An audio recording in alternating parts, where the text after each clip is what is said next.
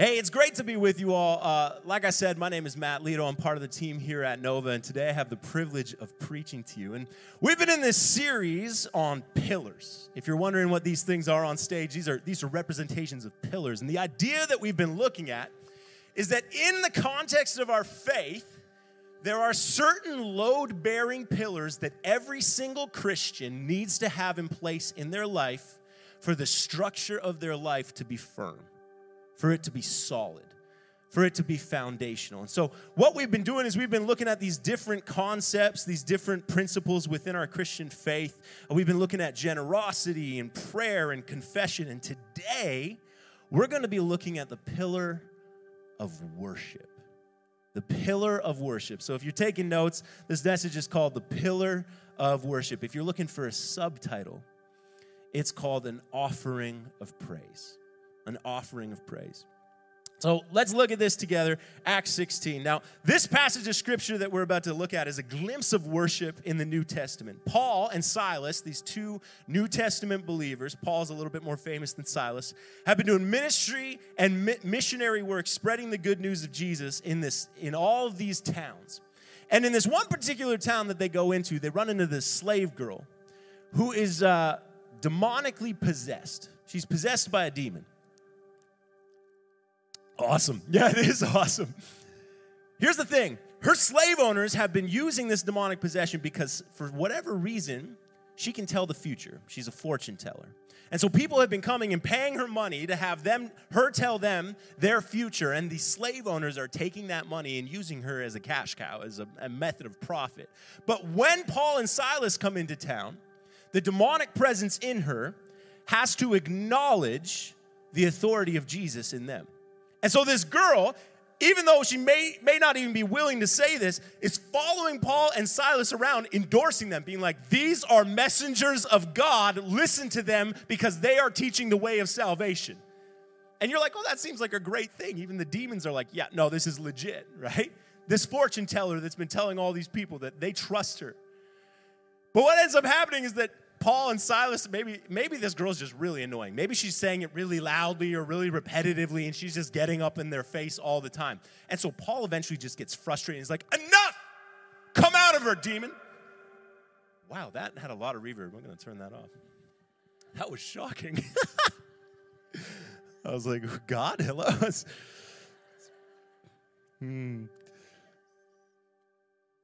But when he says that, the demon comes out immediately. And this little girl set free. And you would be like, man, what a great story. What great news this is. This girl is no longer being oppressed by a demonic presence, a dark and evil spirit. But you know who's not happy about it? The slave owners.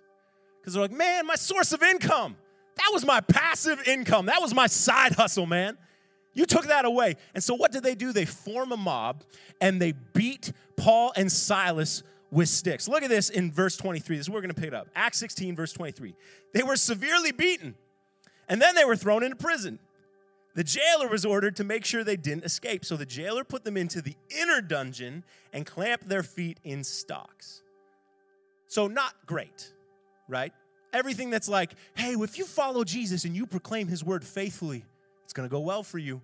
Well, unless you get beaten and thrown into prison, right? So Paul and Silas, by being faithful, by casting out a demon, are now sitting in stocks. Their feet are in those little medieval clamp type things, and they're sitting in prison. And I don't know about you, but right now, I'd be feeling sorry for myself, right? I'd be feeling real sorry for myself in this moment. I'd be throwing a little bit of a pity party. You know how I know? Because I had a cold last week. And I was like, oh, it's so hard. God, why? And these guys have just been beaten, and let's look at their response. Around midnight, Paul and Silas were praying and singing hymns to God, and the other prisoners were listening. Suddenly, there was a massive earthquake. The prison was shaken to its foundations. All the doors immediately flew open, and the chains of every prisoner fell off. The jailer woke up to see the prison doors wide open. He assumed the prisoners had escaped, so he drew his sword to kill himself. But Paul shouted to him, "Stop, don't kill yourself, we're all here." The jailer called for lights and ran to the dungeon and fell down trembling before Paul and Silas. Then he brought them out and asked, "Sirs, what must I do to be saved?" Pillar of worship, an offering of praise. Let's pray this morning as we dig into this. Father, we thank you so much for your word. God, we thank you that you're at work, that your presence is here. But Father, we pray that you would make us more aware of your presence. We pray, come Holy Spirit, speak to our minds and speak to our hearts. May my words and the things that I have to say, which are human, just fall away and be forgotten. But may your truth and your conviction and your word take root in people's hearts and flourish. In Jesus' name, amen. You know, being, of course, a good Canadian boy from a rural area of Ontario, I grew up playing hockey, all right? Now, I grew up playing hockey in Schaumburg, Ontario, and if you've never heard of it, neither have the people from the next town over, all right? It's not a big town. We had an arena with one rink. So just in case you're like, oh, we have it pretty small here.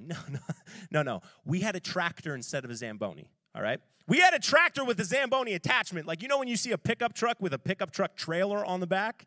You have you ever seen that on the highway? Again, this is a Northern Ontario thing maybe. But you're like, that's super, super janky. Well, that's what we had. When it was the 2-minute warning to get out on the ice, the coach would open the door and go, tractor's on the ice. That's what I grew up in, all right? Small, rural, hockey town, Schaumburg. All the boys that I played with were farm boys, all right? So when they hit you, you felt it, right? But we didn't have a big league, and we didn't have a lot of players, so the highest level of rep that we had was Division C rep, right? So none of us were going anywhere in hockey. By the time that I hit midget, if you didn't have 5 fights in a game, it wasn't a real game, all right? It was just a scrimmage, right? And scrimmages had more like 10 fights in them. But it was basically just bruiser hockey. But somehow, one of our coaches knew somebody, and I was playing rep, Division C rep, of course, and I was playing this game, or I was playing in this league with these guys on this team, and our coach somehow knew somebody from New Jersey. And so we got invited to a hockey tournament in New Jersey. Now, this was a big deal because we're from a small town with a tractor for a Zamboni, all right? So we drive down to New Jersey, and we're like, buildings, this is amazing, right? We get down to this sportsplex. There's like 8 arenas in this sportsplex. And we come to find out that every single team there is AAA. AAA New Jersey hockey, and we're like a Division C team. Right? So we're like in the dressing room, and we're like, oh, man, we are going to get destroyed, right? Like, we're going to get destroyed by these boys out here. And so you're like taping up your pads. We're all a little bit nervous. We get out there, and within the first 30 seconds, we score. And we're like, oh, that was kind of easy. And then we realize that we can hit harder than them, and we can shoot harder than them, and we can pass better than them, and we can skate faster than them. And so for this entire round-robin tournament, we rolled everybody over. And so we were like, we're Division C. We're not even good in Canada. We were just rubbing it in to these Americans' faces. We're like, yeah, hockey in New Jersey? Not a thing, man. AAA? Really? Right? Like, you come up north and we'll show you what hockey's all about. But so we were just loving it. We were relishing it. So much so that during one of the games, we were up by like 8 points in the second period. Our coach was like, all right, guys, we're going to all change positions, right? So we just started playing out-of-position hockey. I was a defenseman. I got moved onto the wing, and, like, the wingers got moved back to defense. But the thing is that when you're a winger, your job is to stand in front of the opponent's net and block the goalie and keep your stick on the ice to deflect anything that's coming at the net. So when you switch over to defense, the problem is that when you're not fully paying attention and the puck is sliding across the ice at you, your job is to lift the stick of the other guy, give him a pop, and then clear the puck. But our one winger who got moved did the most beautiful little one tap to the top right corner of the net. He puts his hands up. He's like, yes, right? He's just loving that he just scored on a AAA team. And we're all like, no, right? He looks over at our goalie. Our goalie's like, what are you doing? And he's like, right, I'm on defense. I just scored in the wrong goal.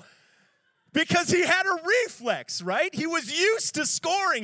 His job was to put the puck in the net. And because that was his job, that's what he did. The only problem was it was the wrong net. Now, I don't know if you know this, but in a competitive sports game, the referee doesn't go, oh, that's okay. You probably didn't mean that. We'll give you the point. No, it doesn't happen, right? And so all of a sudden it's 8-1 and we're like, oh man, like we still won the game. That was pretty much the only time that they scored, maybe one other time. But here's the thing. When it comes to worship, we need to check which net we're scoring in. Here's what I mean by that. If we are not paying active attention to the goal that we're standing in front, the goal of what we're trying to accomplish, we will score on the wrong net. Here's why. You are made to worship. You are made for it. You know, when I say that, sometimes people are like, no, I'm not a very good worshiper. Right? Like, I'm not like a real passionate worshiper. I'm more of a prayer warrior. I'm not really made to, but here's the thing. We're actually told in the book of Isaiah 43, God speaking through the prophet Isaiah says that he formed us for his glory to bring him glory. You are made to worship. And so if I were to ask you the question, what is the primary aim of worship? What's the goal of worship? Why do we worship? What would your answer be? To glorify God, to exalt God. You see, we have that answer locked and loaded. Because I think intuitively we all know that that's the objective of worship. That's what we're trying to accomplish with worship. But as much as we know that that's the aim of worship, sometimes we don't realize that we're standing in front of the wrong goal, just slamming the puck into the back of the net. And if we're not careful, we actually don't even change sides. We need to evaluate whether or not we are actually accomplishing the goal of glorifying and honoring God with our worship. Because we are made to worship. And what that therefore means is if we're not worshiping God, we're going to worship something else. If we're not worshiping God, if we're not scoring on the goal, if we're not hitting the goal of glorifying him and bringing honor and praise and glory to God, because of the way that God formed us and put us together, we will bring honor and glory and fame to something else. We actually just can't help it. It's who we are. It's the way that he made us. It's the way that he created us. And so here's why that is important. Here's why that's an important question. Because what you worship is your God. What you worship is your God. So the question is, what are you worshiping today? What are you worshiping today? If you were to follow all of your time and your affection and your attention, maybe even your finance, if you were to follow the trail that takes you on, where you put your time, where you put your attention, where you put your affection, and you were to look up and see what's on the throne, what are you worshiping today? Because whatever you worship, whatever you give your time, attention, affection, and money to is your God. Little g. But the goal, what we're made for, what brings us true deep satisfaction, what God actually created us for, is not to worship false gods and false idols and small things, but to actually bring him all the glory and all the praise. So the question is, what is it for you? Is it a career? Is your career your God? Is your source of abundance in life? Is it what you give your time and affection and attention to? Is it a relationship? Or maybe longing to be in a relationship? Are you spending your time and attention and affection on having a spouse one day? Is marriage your God? Like, for example, when you come into a worship service, right? And you're like, I'm not really feeling this song. The band's not really doing it for me today. You know what? The lights are kind of bright in here, and that one light is just shining in my eyes, and I'm just not feeling it today. Like, I wish that they had picked a different set. I wish that they had actually been crushing it. Kind of seems like maybe they're a little bit underprepared. Someone's singing a little bit pitchy. So you know what? I'm just going to kind of like stand here and observe, right? But then maybe the next week you come in and you're like, oh, man, the band is on today. We're doing Oceans? Like, what is happening in this service? I'm feeling it. And so you know what? In the next chorus, I'm going to lift my hands. I'm going to put them right up because I'm feeling it. See, the thing is, that still looks like you're worshiping God. But if you look at where your time, attention, and affection was, it was pointed at us. You know how I know? Because I've done this. This is not judgmental. This is not, me being condemning. This is me standing in front of you going, yeah, I do that. I've done that. In fact, I need to guard my heart from that consistently, because if I'm not careful, the number one thing that I tend to put on the throne, all of my affection, all of my attention, all of my money is spent on me. I make myself my little God. And even when I come into a worship setting like this, if I'm not careful, I'm just slamming that puck into the back of the goal going, I really felt it this morning. That really blessed me. Come on, my soul, don't you get shy on me, right? I'm going to lift up my voice. I got a lion inside of these lungs because I felt that song. I liked that song. That blessed me. You see what I'm going for here? The reality is that the actions of Christian worship do not mean that we are actually worshiping God. What it takes is not just an exterior presentation of worship, charismatic. What it takes is a heart condition where we're saying, God, I'm actually focused on you. I'm focused on bringing you glory. I'm focusing on bringing you fame. I'm focusing on lifting your name up. It's all about glorifying him. And here's the great news. If you're like, you know what? I actually don't know that God's on the throne. I'm not sure that I'm worshiping God. I might be worshiping myself. I might be worshiping my career. I might be worshiping one day having a spouse someday. I might be worshiping status. I might be worshiping the way that people think about me and perceive me. Here's the great news is God's like, we can deal with that. All we need to do is go, God, I'm sorry. This is yours. You take the throne. You come and sit where you belong. I'm going to give you praise, and I'm going to give you glory, and I'm going to lay down my way of doing things. The goal of what's being accomplished here is to give God glory. And that means that if we're being honest today and we realize that we're not worshiping something, if we're worshiping something other than God, that he can change us from the inside. He can change that. See, God doesn't want you to have no career. He just wants your career to glorify him. God doesn't want you to not get married necessarily. He just wants your marriage to glorify him. God doesn't want you to not enjoy a worship service. He just wants to be glorified through it. The goal of our worship services, the goal of Christian worship is to glorify God. Louis Giglio has this incredible summary of worship that I heard when I was about 16 years old, and it's just stuck with me ever since. He says this: Christian worship is our response to God for who he is and what he's done. Can I get that one up on the screen? I think that one's in there. Our response to God for who he is and what he has done, expressed in and by the things that we say and do. If we were to be like, okay, well, I understand the objective of worship is to give God glory, but how do I do that? What does that look like? This is what that looks like. Responding to God for who he is and what he has done, expressed in and by the things that we say and do. So the first one there is who he is. So here's the question. Who's God? Who is God to you? Like when you think about God, what is your perception of him? How do you view him? Are you the kind of person who, like me, very often is like, well, I don't think God's really like that, even though it's in the Bible? Like, do we kind of make God in our image? Here's how you know that you've made God in your own image: when he agrees with you on everything. Right? When he sees everything the way that you see it. When he would vote for the political party that you would vote for. When he would agree with the things that you agree with and disagree with the things that you disagree with. When he stands up for the people that you would stand up for but rejects the people that you would reject.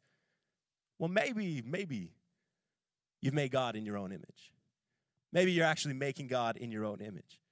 You see, this is the foremost question that we need to answer if we're going to get worship right. The foremost danger that comes with not answering this question and not critically as Christian believers going, who is God? Really asking that question and wrestling with it and saying, God, I want you to show me who you are, is that we define God on our own terms. Like, for example, when I say, who is God? My guess is that many people in the room would say, well, God's love. Right? Like probably popped into your head. There's at least a few people that the first thing that you thought is, well, God is love. I mean, it says it in the Bible. And then what we can do is we take our definition of love, and we apply it to that.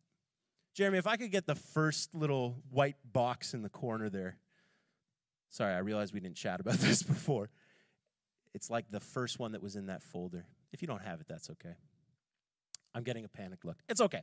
It's all good. Here's what we do. We look at the character and nature of God, and we're like, well, if God is love, that means he's kind and gentle and forgiving and patient and slow to anger and accepting.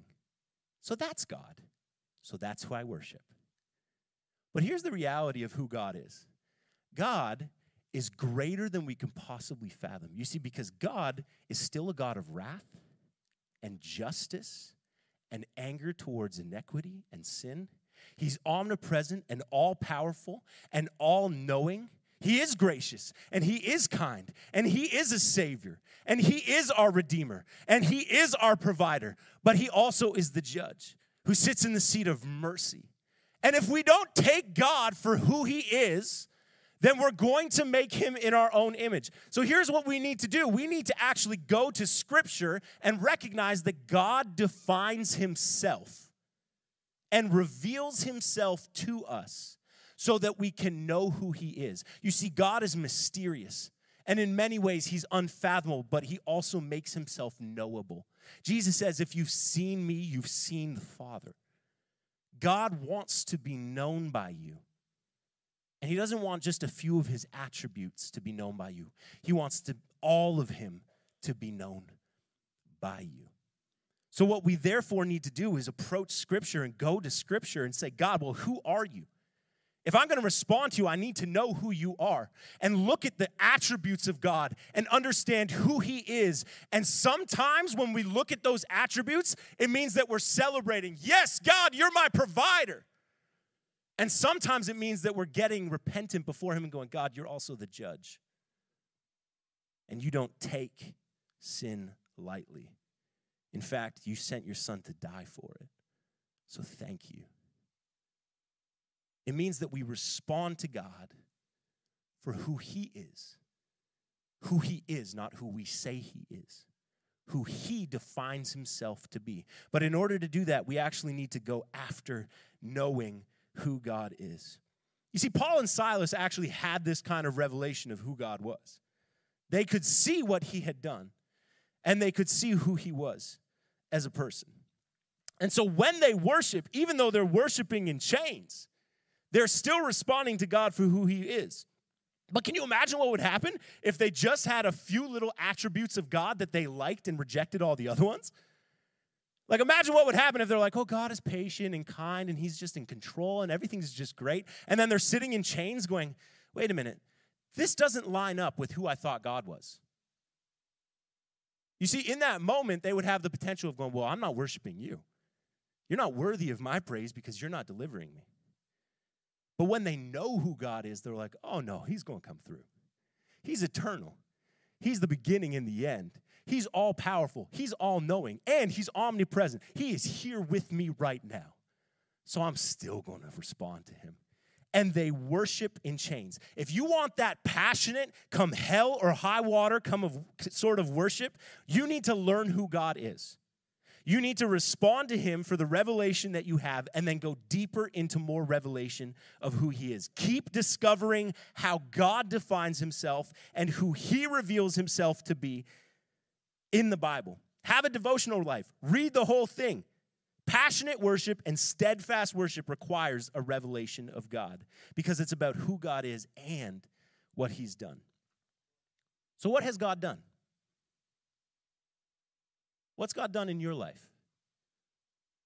What's God done in the life of our church? What's God done historically? You see, when we know the works of God, it draws us into response. But if we don't take time to look at the works of God, the works of his hands, as the psalmist puts it, if we don't consider what God has done, then we're going to have a very limited response to who he is and what he's done.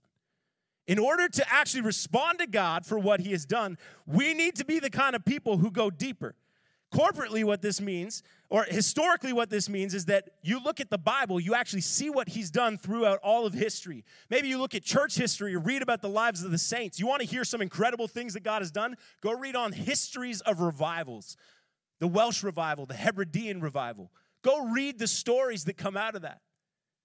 Learn what God has done. Corporately, it means stories within the church, both in our church and locally, in the global church as well. The stories coming out of the church in Iran right now are unbelievable.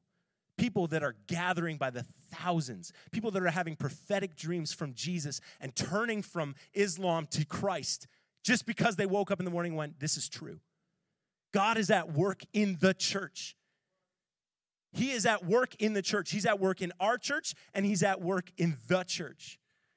This is why we get together in Nova groups. Right now, we're gathering around tables. It's a time for us to share our testimony with each other. I wasn't going to share this, but this was the last week that I was working one of my jobs in Ontario, a significant source of provision for the past 5 years, and it's gone. Now, at the same time, my guitar has been giving me a lot of trouble. My battery fell out last week. I was trying to plug it in the entire time. And so an amazing couple from our church dropped by yesterday and said, God just told us to get you a new guitar. And gave me a new guitar. And that story's not about me. That story's about someone in our church being generous and obedient to what God's doing. We need to have testimonies of what God is up to. That's just yesterday. And then we respond. And then personally, what's God doing in your life?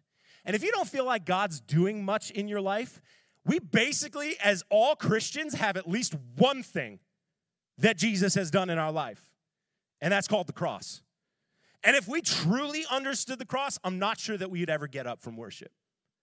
You see, because sometimes we think that we were down here, and then Jesus was like, here, I'll just help you up. And you're like, oh, okay, and he just gave us a little helping hand. But the reality is that it's our sin was insurmountable. Our sin was something that we could not overcome. Our sin was so deep, and we were so buried by it, that if we were to atone for it, we would never make it up. We were too far in debt to ever pay it back, and Jesus came and said, well, then I'll take care of it. I mean, if that doesn't cause a response in you, if that doesn't cause you to go, God, thank you, then maybe you just don't fully understand what the cross is. And then there's the empty grave. See, not only did Jesus die on the cross to take care of our sin that separated us from God so that now we can be in relationship with him, but also the grave is empty. He didn't stay dead. He took back the power of sin and death so that you no longer need to live under the threat of death all your life. You can have life eternal in him. I mean, that's what we're responding to at least. But you're telling me God hasn't done anything else? We need to take a look at our lives and see what God has done. You see, this is where Paul and Silas are responding from in this verse. You see, Paul and Silas had this kind of revelation of what God had done. Paul in particular had an encounter with the risen Jesus where he realized the claims of Christians were true, in which Jesus was God, that sin was dead, that death was defeated, that the Old Testament had been fulfilled, and it left him blind. He had to go and be prayed for to get his sight back, and then he starts doing ministry where he sees demonic power flee. He sees healings and deliverance. He sees more than even Jewish people come to faith. He sees Gentiles come to faith, filled with the Holy Spirit, seeing miracles of their own. He's seeing God do some stuff. And he responds from there. He responds from there. And what that leads to is a response expressed by what we say and do. And if I get the team come back up.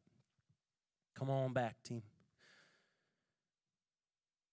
Now, the basis of worship is visible in Scripture. And this response, just to be clear, our response is not meant to be 20 minutes on a Sunday.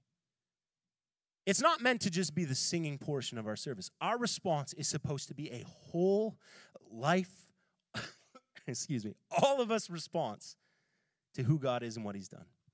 What that means is that our career, the way that we are at work, the way that we are as a sibling, a son or a daughter, a grandson or granddaughter, the way that we are as a grandparent, a father and mother, all of that is supposed to be worship to God. It's all supposed to bring him glory. It's all supposed to bring him praise. But I want to just spend the few minutes that I have left focusing not just on one of the personal response, but our response as a church together. What does that response look like on a Sunday morning congregationally? And there are some things that we do here at Nova to bring God glory, but I just want to explain the heart behind them. So that we're not just having like a mimetic response where you see someone raise your hands, so you raise your hands because that seems like the thing to do. And not just the kind of response where you see everyone singing along to the karaoke on the screen, so you sing along to the karaoke on the screen. It's not just so you close your eyes because you're feeling uncomfortable and you're like, oh gosh, another song. What I want to do is I actually want to just talk about two things that we do to respond. The first thing is this: we respond with our voices.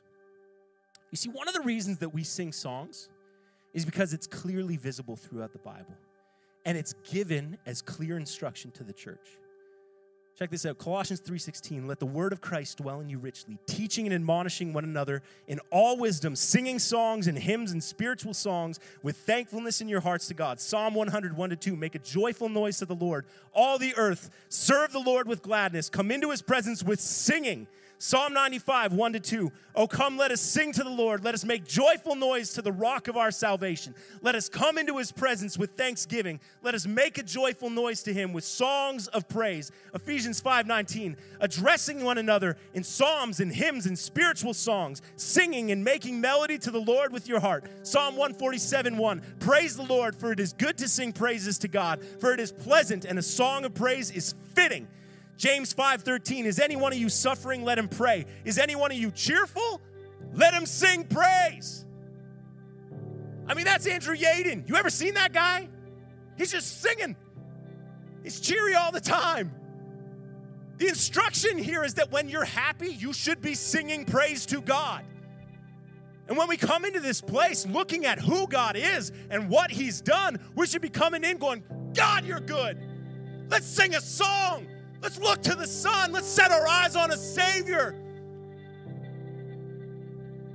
This is our response, to lift our voice, to lift our songs, and the power of what's happening when we are singing together in one place with one accord. When we are singing the same words, we are in that moment in unity. We're in unity. You know, social media has really exposed how not unified we are. Because I'm willing to bet there's people in this church that you sat further away from because of something you saw online.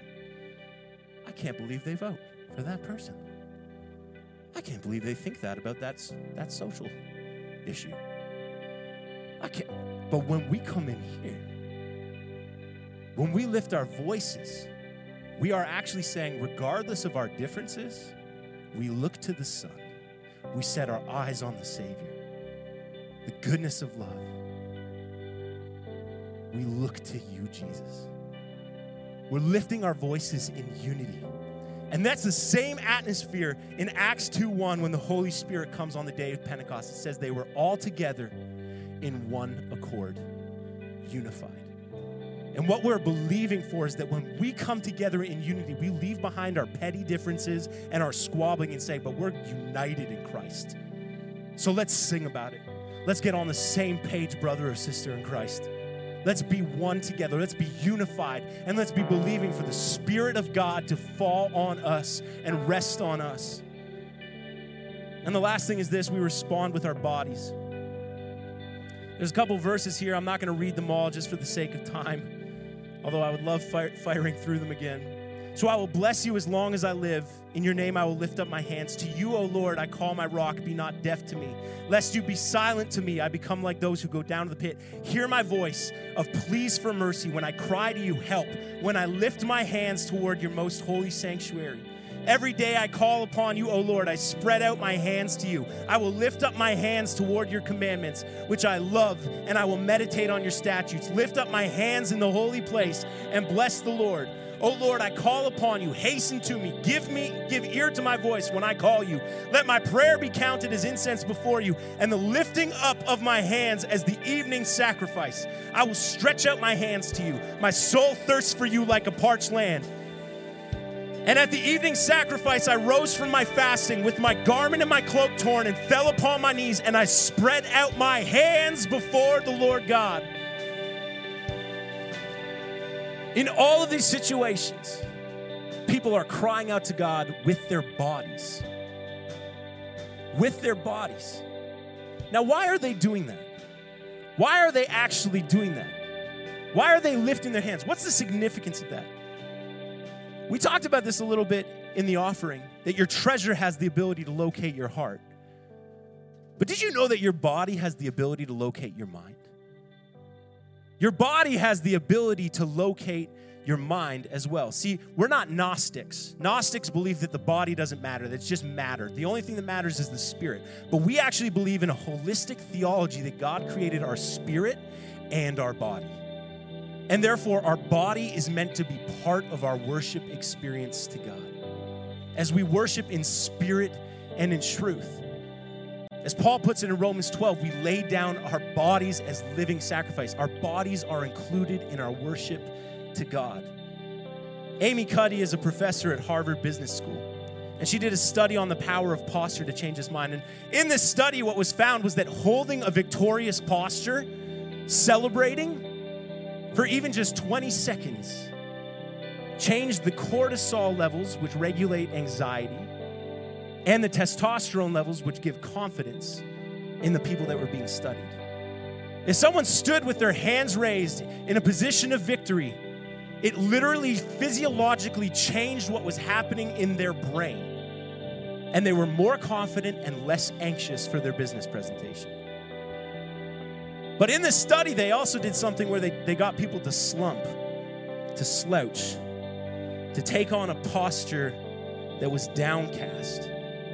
And it elevated the level of cortisol, which causes anxiety in their bodies, and lowered the level of testosterone, which gives confidence. So those people were more anxious and less confident going into the presentation. Now, what does that mean for us? What we can see within this study is your posture changes your mind. God knows this because he knit you together. So the command to lift your hands, to take on a posture of victory, to take on a posture of reaching out for a Father who loves us in heaven and saying, help me, to take on a posture of surrender, to say, I give up, I give in, I want you, I don't want my own way. God knows that that is literally changing us. So when we come into this place, I don't like raising my hands.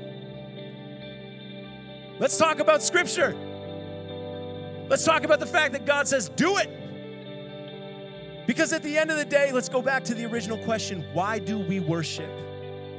To give God glory. Church, with all the love in my heart, it's not about you. When we come into this place, we love that you feel encouraged and edified. But our number one priority is glorifying God. And if you don't feel like it, I want to remind you of Paul and Silas. They've just been beaten. They're bleeding. They're bruised. They're sore. They're sitting there with their feet in stocks. And we think that they're just like, oh, bless the Lord. Bless the Lord, oh my soul. So good. But chances are that they were sitting there and they were like, he's good. He's good. God, I worship you. I bless you. God, you can get us out of this.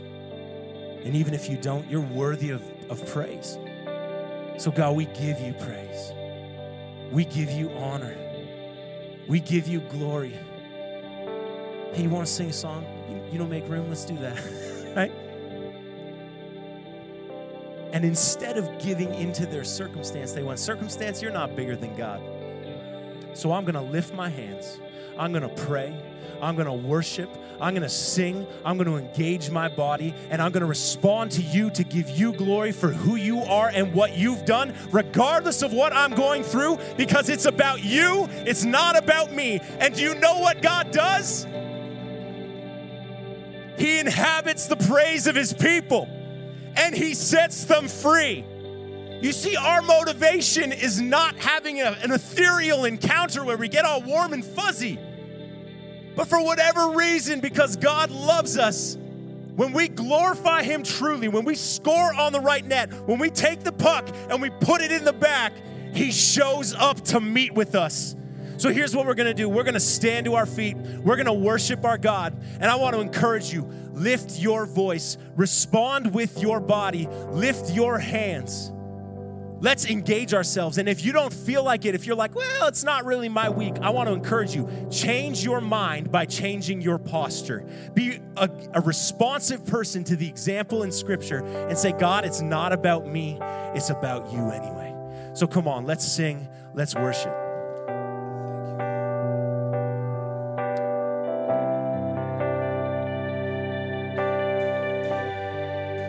Worthy of every song we could ever sing, worthy of all the praise we could ever bring. You're worthy of every breath we could ever breathe. We live for you, we live for you. Jesus, the name above every other name. Jesus, the only one who could ever say, you're worthy of every breath we could ever breathe. We live for you, we live for you. And holy, there is no one like you. There is none beside you. Open up my eyes in wonder and show me who you are, and fill me with your heart and lead me in your love to those around me.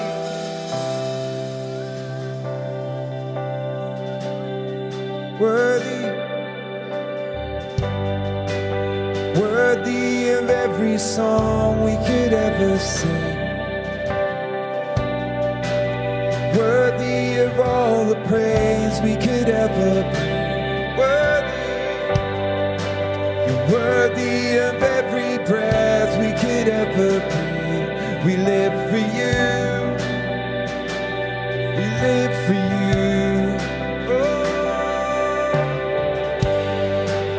Jesus, the name above every other name. Jesus, the only one who could ever say, you're worthy of every breath we could ever breathe. We live for you. Oh, we live for you. And holy, there is no one like you.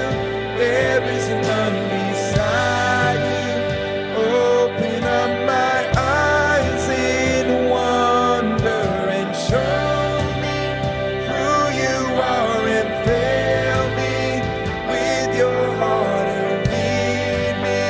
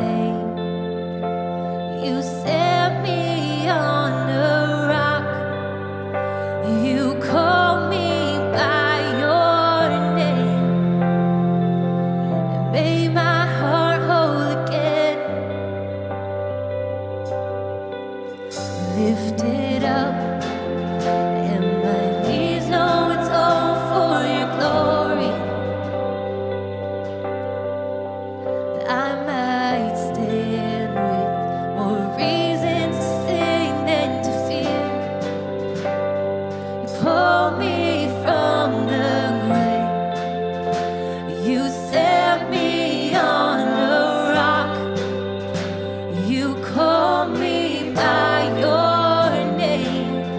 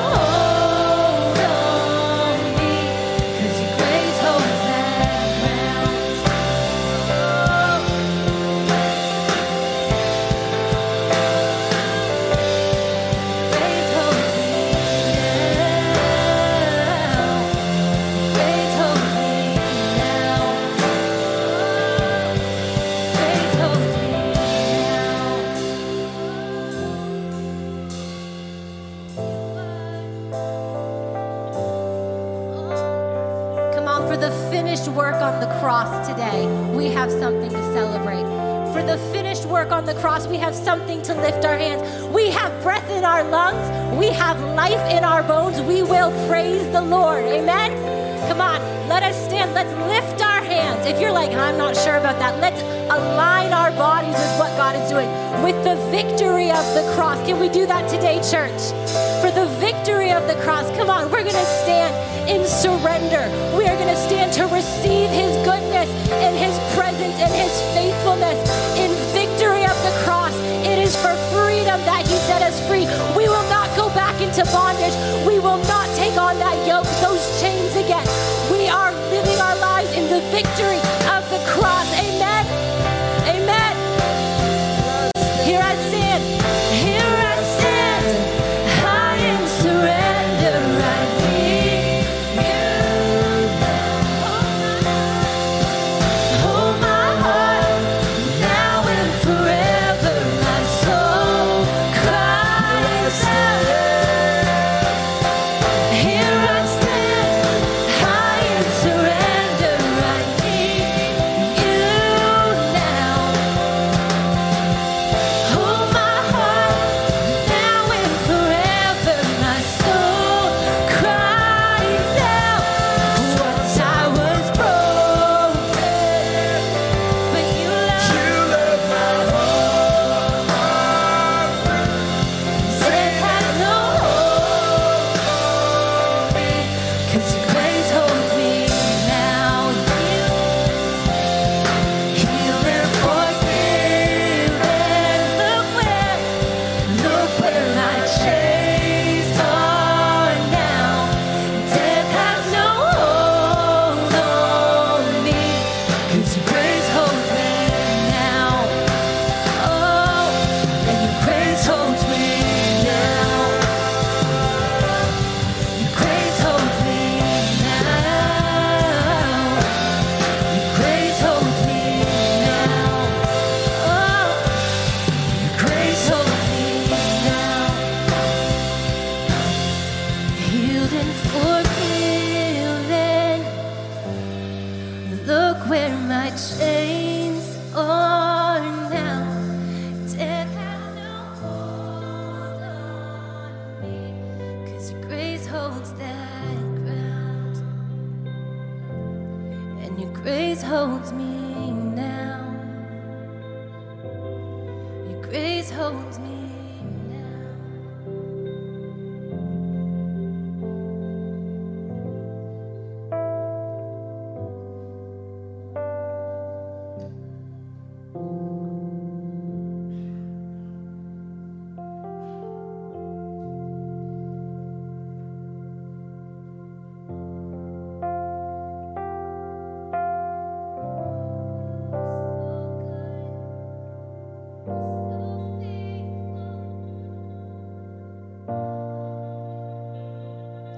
And I will make room for you to do whatever you want to, whatever you want to. I will make room for you to do whatever you want to, whatever you want to.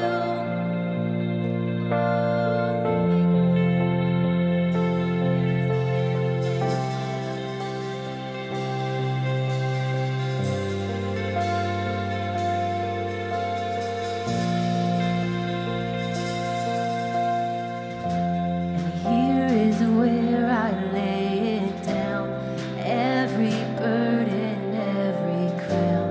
This is my surrender. This is my surrender. And here is where I lay it down, every lie and every doubt. This is my surrender. And I will make room for you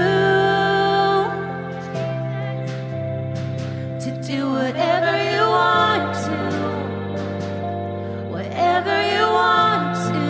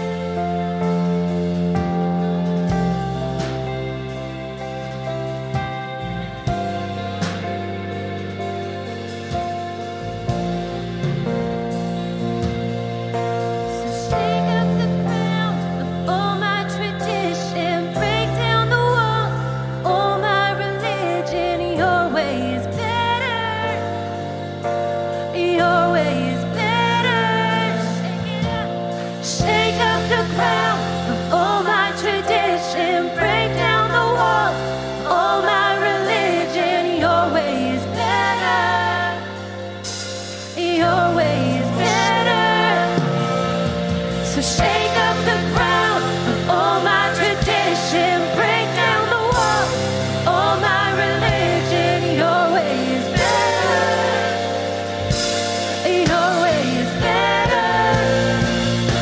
So shake up the ground of all my tradition, break down the wall, all my religion. Your way is better. Your way is better. So I will make room for you to do whatever you want to, whatever you want to, and we will make room for you to do whatever you want to, whatever you want to. And I will make room for you to do whatever you want to, whatever you want to. And I will make room for you, Jesus, to do whatever you want to, whatever you want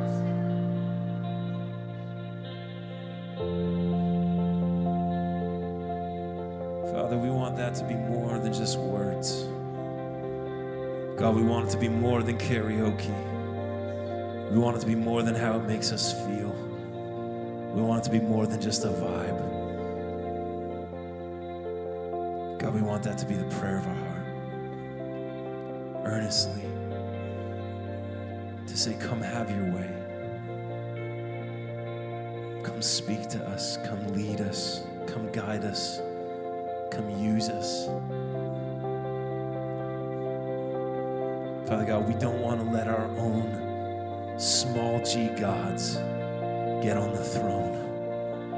We want you on the throne. God, we want you to be the goal and the object of our worship. So God, we pray that you be glorified, that you be honored. Come on, can we just sing that, just the voices again, just one time, just I make room for you. Come on, sing it out. To do whatever you want to, whatever you want to, I will make room for you. To do whatever you want to, whatever you want to.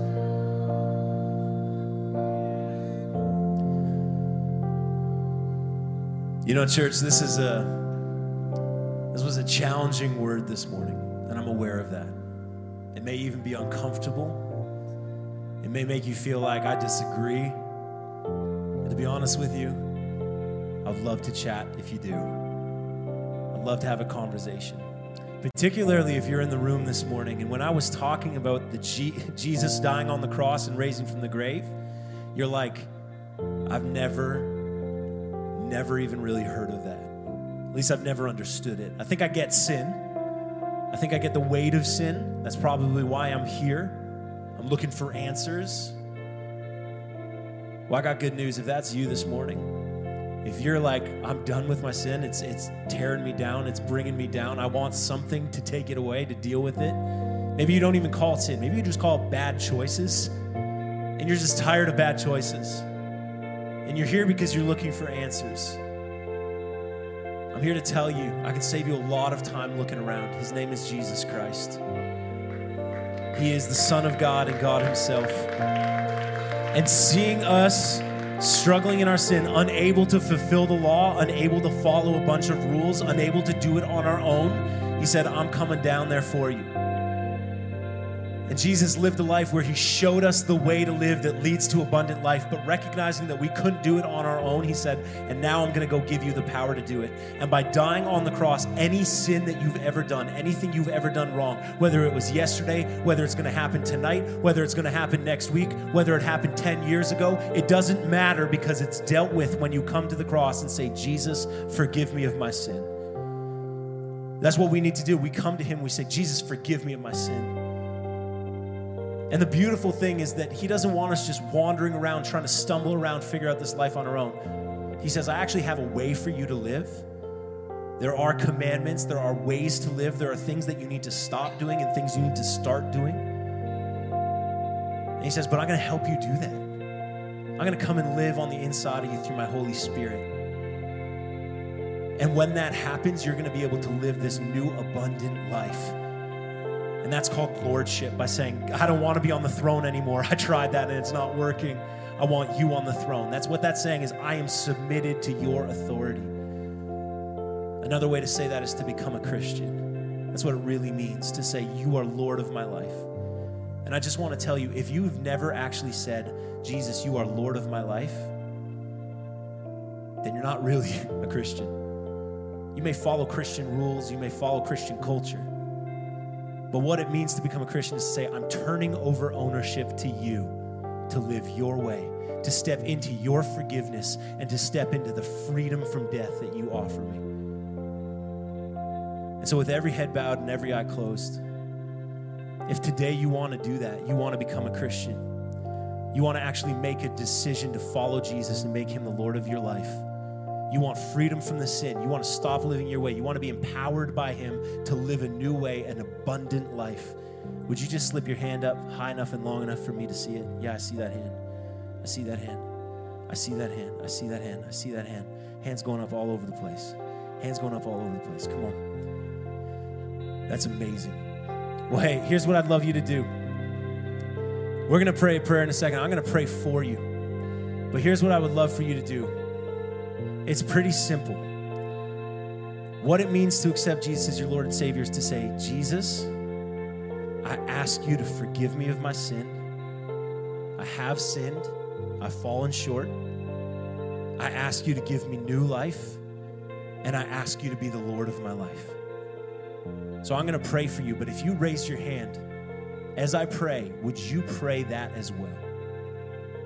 Father God, I thank you for these people who lifted their hands. God, I thank you that in this moment they're saying, I want you to be Lord of my life. I'm done living my way. I'm done being on the throne. I'm done falling into sin. I'm done making bad decisions. I need something more. And Father, I thank you that you are a God of forgiveness, that you are the God who defines what love is, because you not only demand perfection, but you fulfilled perfection on the cross. Father, I thank you that in your cross and by your blood, we are made perfect. We are made perfect in your sight. So, Father, I pray for these brothers and sisters who have lifted their hand and want you to be their Lord and Savior. Father, I ask that you would save them now. God, that you would wash them clean. God, that you would help them, empower them, fill them with your Holy Spirit to not make these bad decisions anymore, to follow the way of Jesus, to live a new kind of life, to be free from the old way and step into the new way, and ultimately to live a life of worship to you. In Jesus' name, amen, amen. Come on, can we give it up for these people who raised their hands this morning? Hey, we're done. We're wrapped up this morning. Here's what I would love to say before you leave. If you raised your hand to accept Jesus this morning, I'm going to stand right up here at the front. I'd love to talk with you about that decision and pray with you. You can also grab a Bible at Guest Central to be able to read the Bible. There's a little, what's it called? Notebook? Bookmark in there that will help you read the Bible. There's a QR code you can scan. And again, I just want to say this. Turn to your neighbor, look them dead in the eyes, and say this: we're not here next week. We're not here next week. We love you. We'll see you at Rock Church, 3 p.m. next week. Be blessed, church. Be blessed. Have a great Sunday. Amen.